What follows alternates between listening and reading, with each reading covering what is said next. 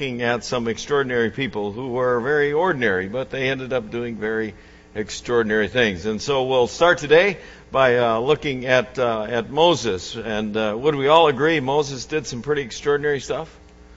Yeah, I mean, it's pretty extraordinary stuff. I mean, leading the whole nation of Israel out of slavery in Egypt. Along the way, you know, some little stuff like getting water out of a rock. Not a bad deal, huh?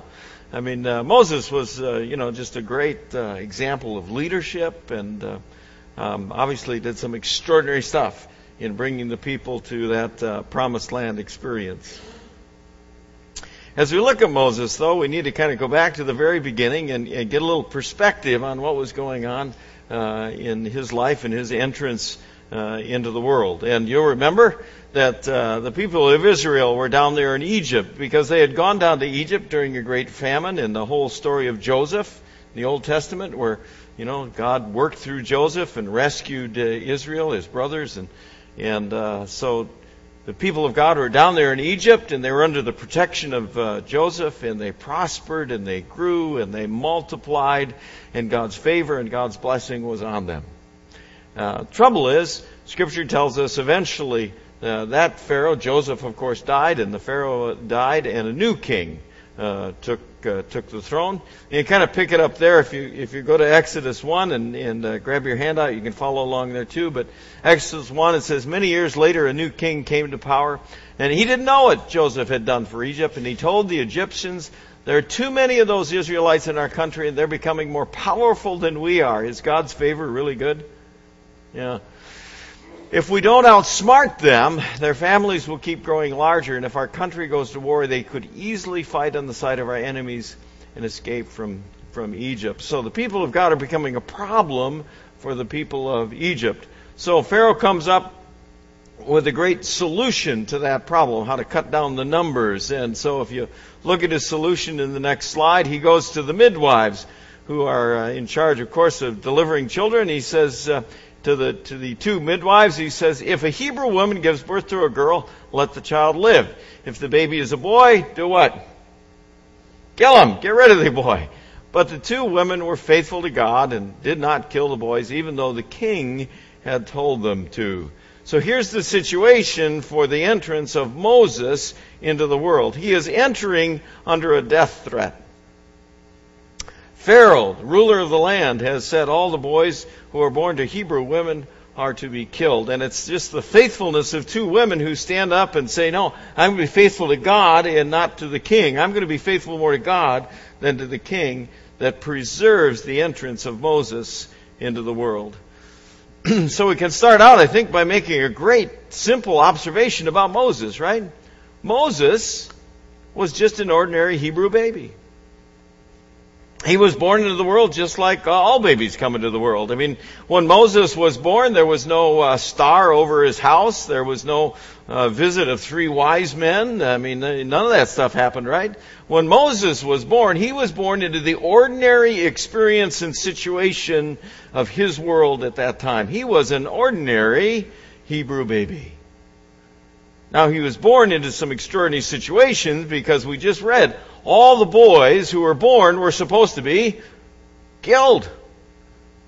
So now Moses is born into the world. It said a man from Levi, a tribe, married a woman from the same tribe, and she later had a baby boy, and he was a beautiful child, and she kept him inside for 3 months. So Moses is born, this ordinary Hebrew baby, and mom hides him, and the midwives, of course, let him live, and mom hides him for 3 months. But at the end of 3 months, she has to make a decision, right? She has this beautiful baby boy, but she knows she can't keep him because there's the order put out by Pharaoh. So she takes an extraordinary step. This mother decides the best thing she can do is just release her child into the total hands of God.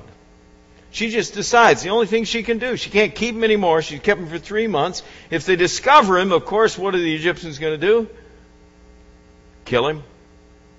So instead, she says, look, the best thing that I can do is let go of my son and take my child and put him totally into the hands of God. That whatever his future holds, I'm going to totally let go of my child, and I'm just going to let God take care of my child. Isn't that an extraordinary step, moms?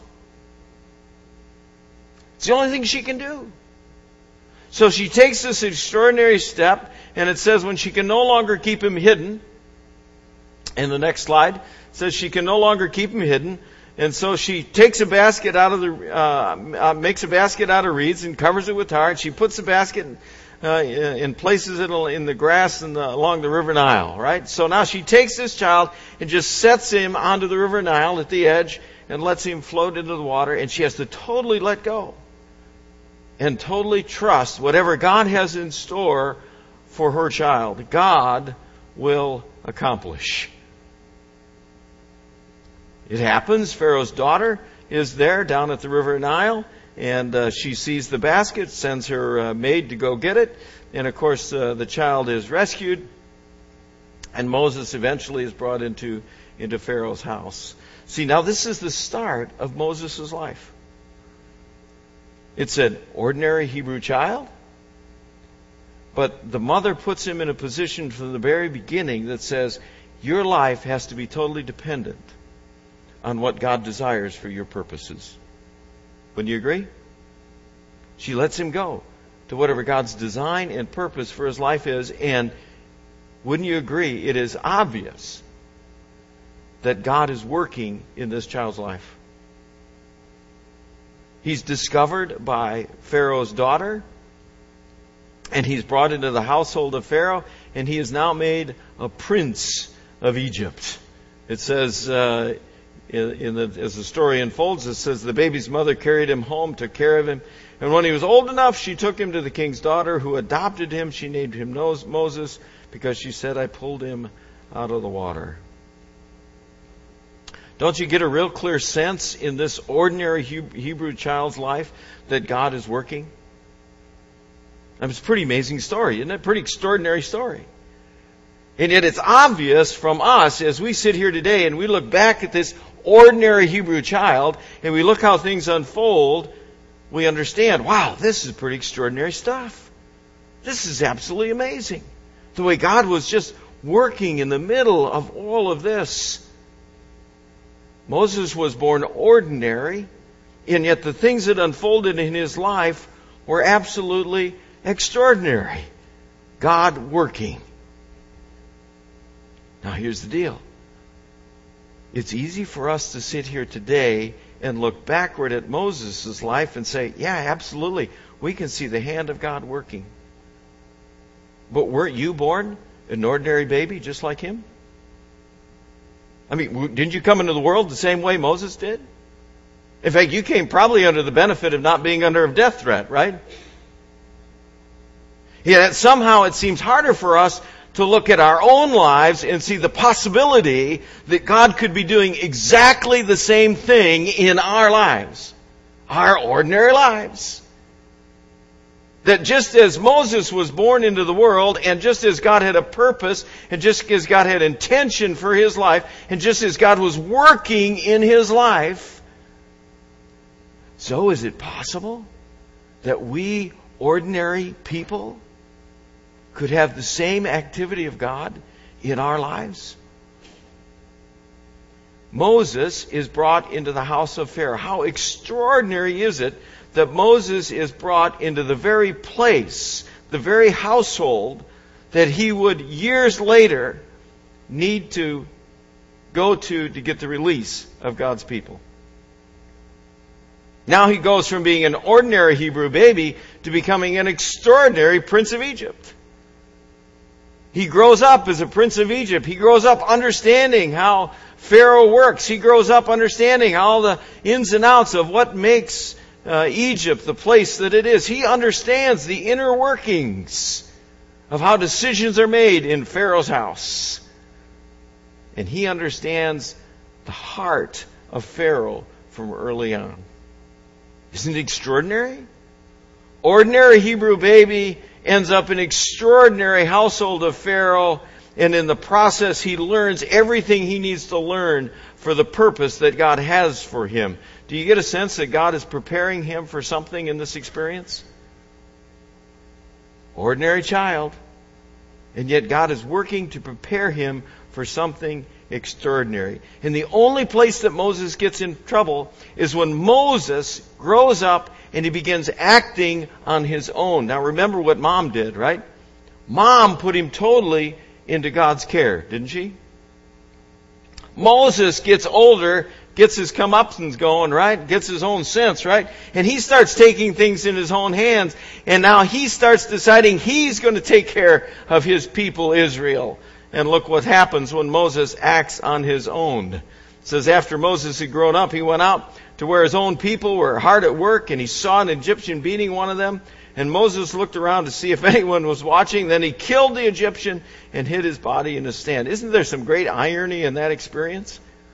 Here, God has been working all of these years to bring Moses along to the purpose that God has for him.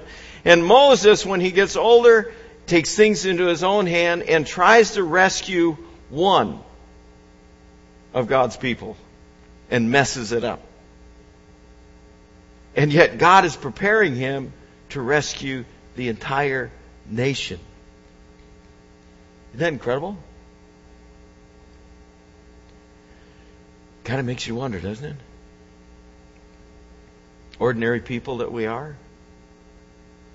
How many times do we take things into our own hands and put ourselves as an obstacle to what God is trying to accomplish in our lives? How many times is God working in our ordinary lives and moving us toward whatever it is and the purposes that He has for us, and then somehow we just take hold of things and then we mess it up. I mean, don't you want to say to Moses, Moses, get back in the basket, man.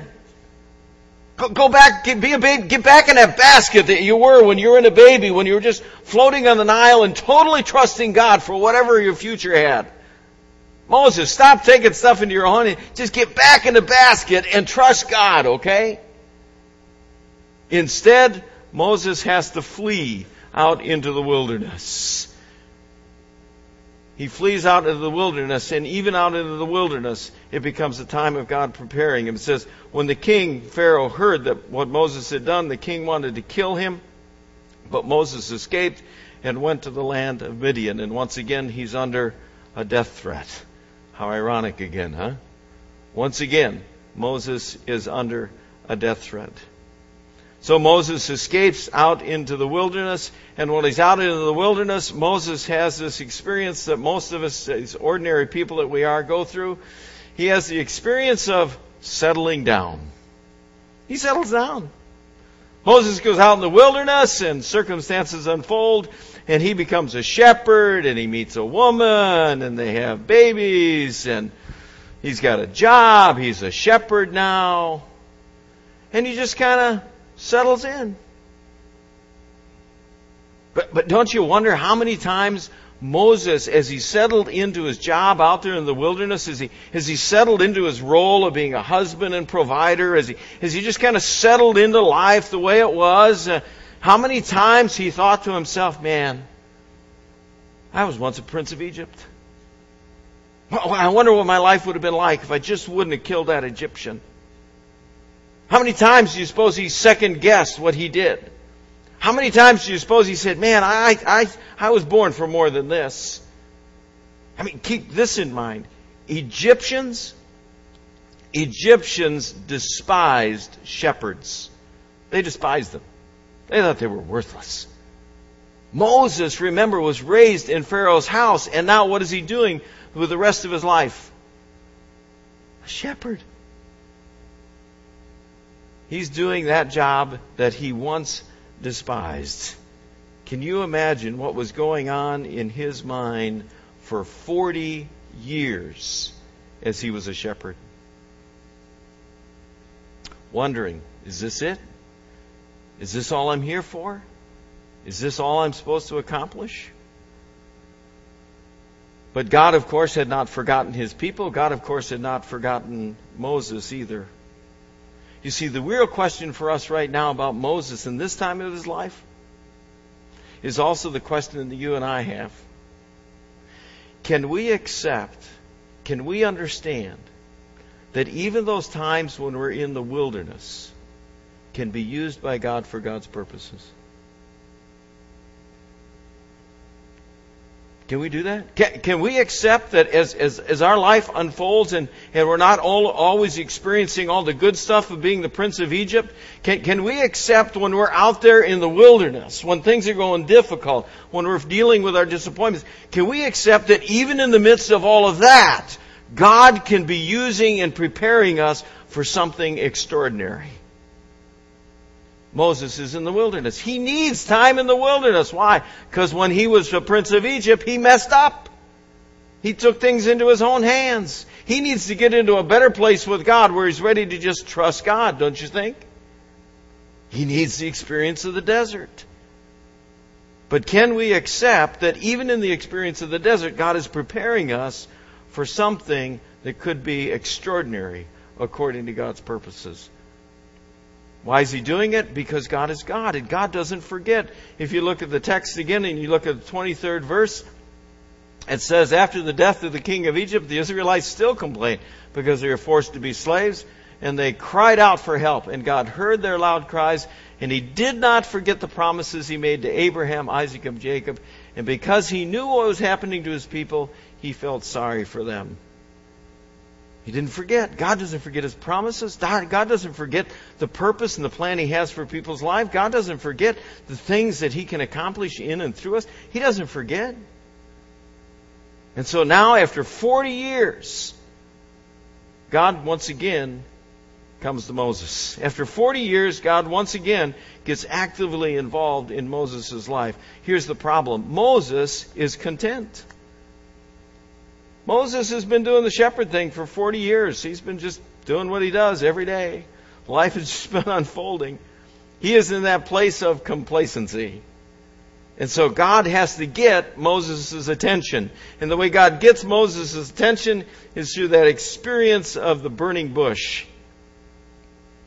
An extraordinary experience where Moses is out watching the sheep and he sees the bush burning, and bushes have burned out in the desert before, but this was different. This was different because the bush was on fire, but it wasn't burning. It was an extraordinary thing. So extraordinary that Moses looks at it and says, man, I got to go check this out. He says, this is strange. If you follow the text down at the bottom there, he says, man, this is strange. He says to himself, I'll go over and see why the bush isn't burning up. God does something unusual in his life in order to get Moses' attention. Isn't that interesting? Here's the question for you. What has God been doing in your life to try to get your attention? I mean, are there things? I mean, things that you didn't expect or extraordinary kind of thing? I mean, things that are happening? I mean, what does it take in your comfortable life for God to wake you up to a purpose and intention He has for your life? What does it take? For Moses, it was a burning bush that wasn't burning. For some of us, it can be a host of other things. Maybe it's losing our job or having somebody important to us move away, or a variety of things, right?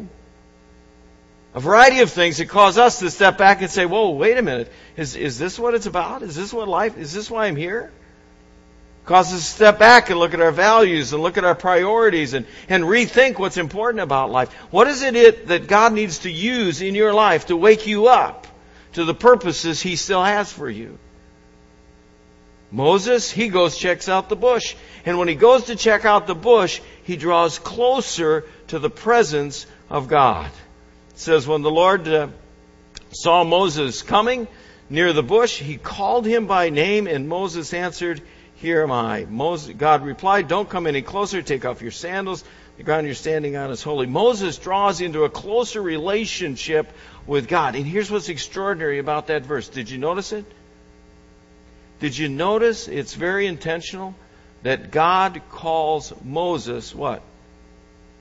By name. Oh my gosh. God knows your name. God knows your name. God knows exactly what you need. God knows exactly where your life needs to go for His purposes. He knows you so intimately that He knows everything that He needs to do in your life, whether it's bringing you into a princely palace or whether it's taking you out in the desert for a while. God knows you. And He still knows what He can accomplish in your life. Here's a real interesting thing. Anybody know how old Moses is right now at this point when he's standing there in front of the bush? About 80 years old. 80 years old.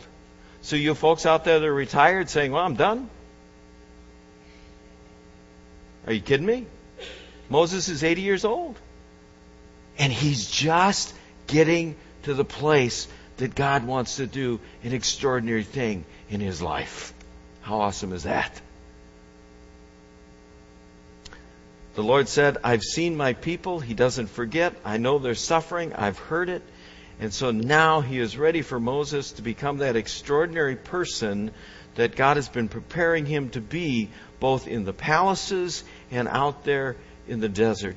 And he only needs one thing. Moses only needs one thing. He says, now go to the king. I'm sending you to lead my people out of this country. But Moses said, who am I to go to the king and lead your people out of Egypt? Did you see what happened to Moses right there?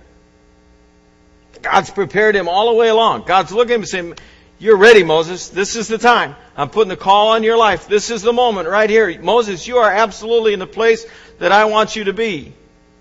What has to happen? Moses has to hear that, receive that, and believe that. And instead, what does Moses say? You're kidding, right? Who am I? You, really? Me? Nah. Isn't that what we do? Isn't that what we do? You see, there's some of you sitting out there today and God is putting a call on your life and you're pushing the call away because you're saying, man, it couldn't possibly mean me. I know the things I've done. I know the things I've thought. I know the places where I've failed in life. I know the extraordinarily horrible things that have been part of my life. How in the world could God even think of putting a call on my life? Look again. He's calling Moses. And who is Moses? He is a murderer. A murderer. And God chooses to make him extraordinary.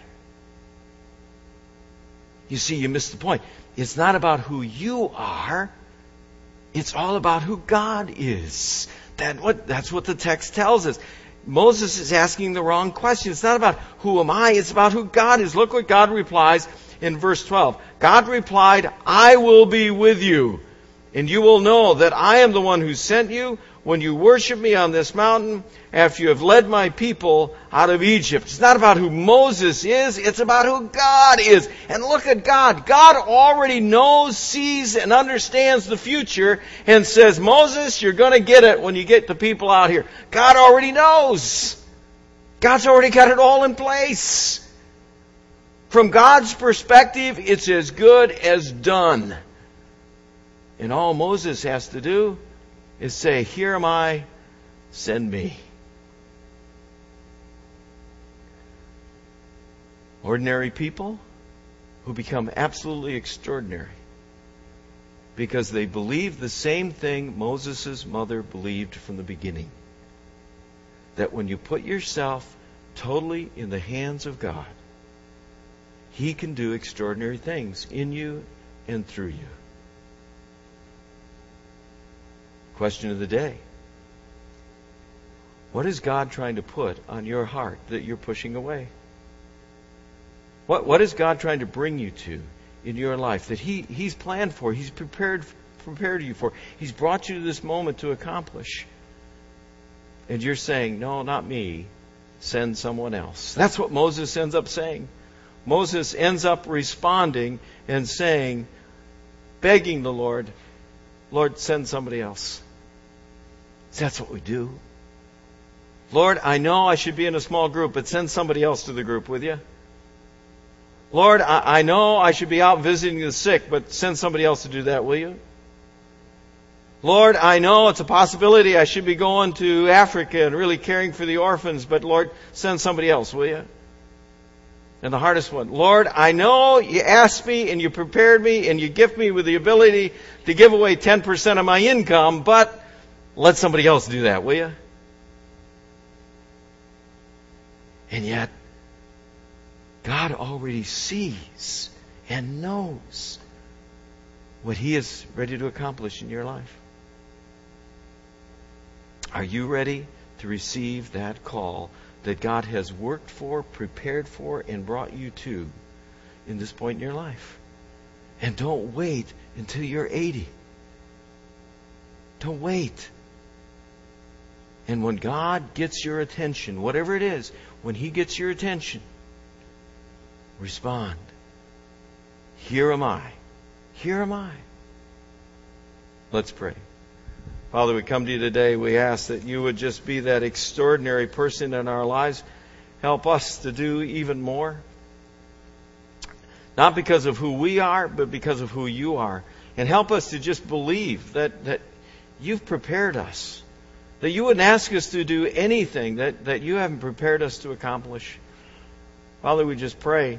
Bring us to that place, and whether it's in the palaces or out in the desert, whatever it is you need to do to get our attention and get us on that path and put us in that basket of just totally depending on you for everything and trusting you, because you don't forget your promises and you hear the cries of your people. And for you, it's as good as done. Work in our everyday. Work in our ordinary, that we can become extraordinary for you. We ask it in Jesus' name. Amen.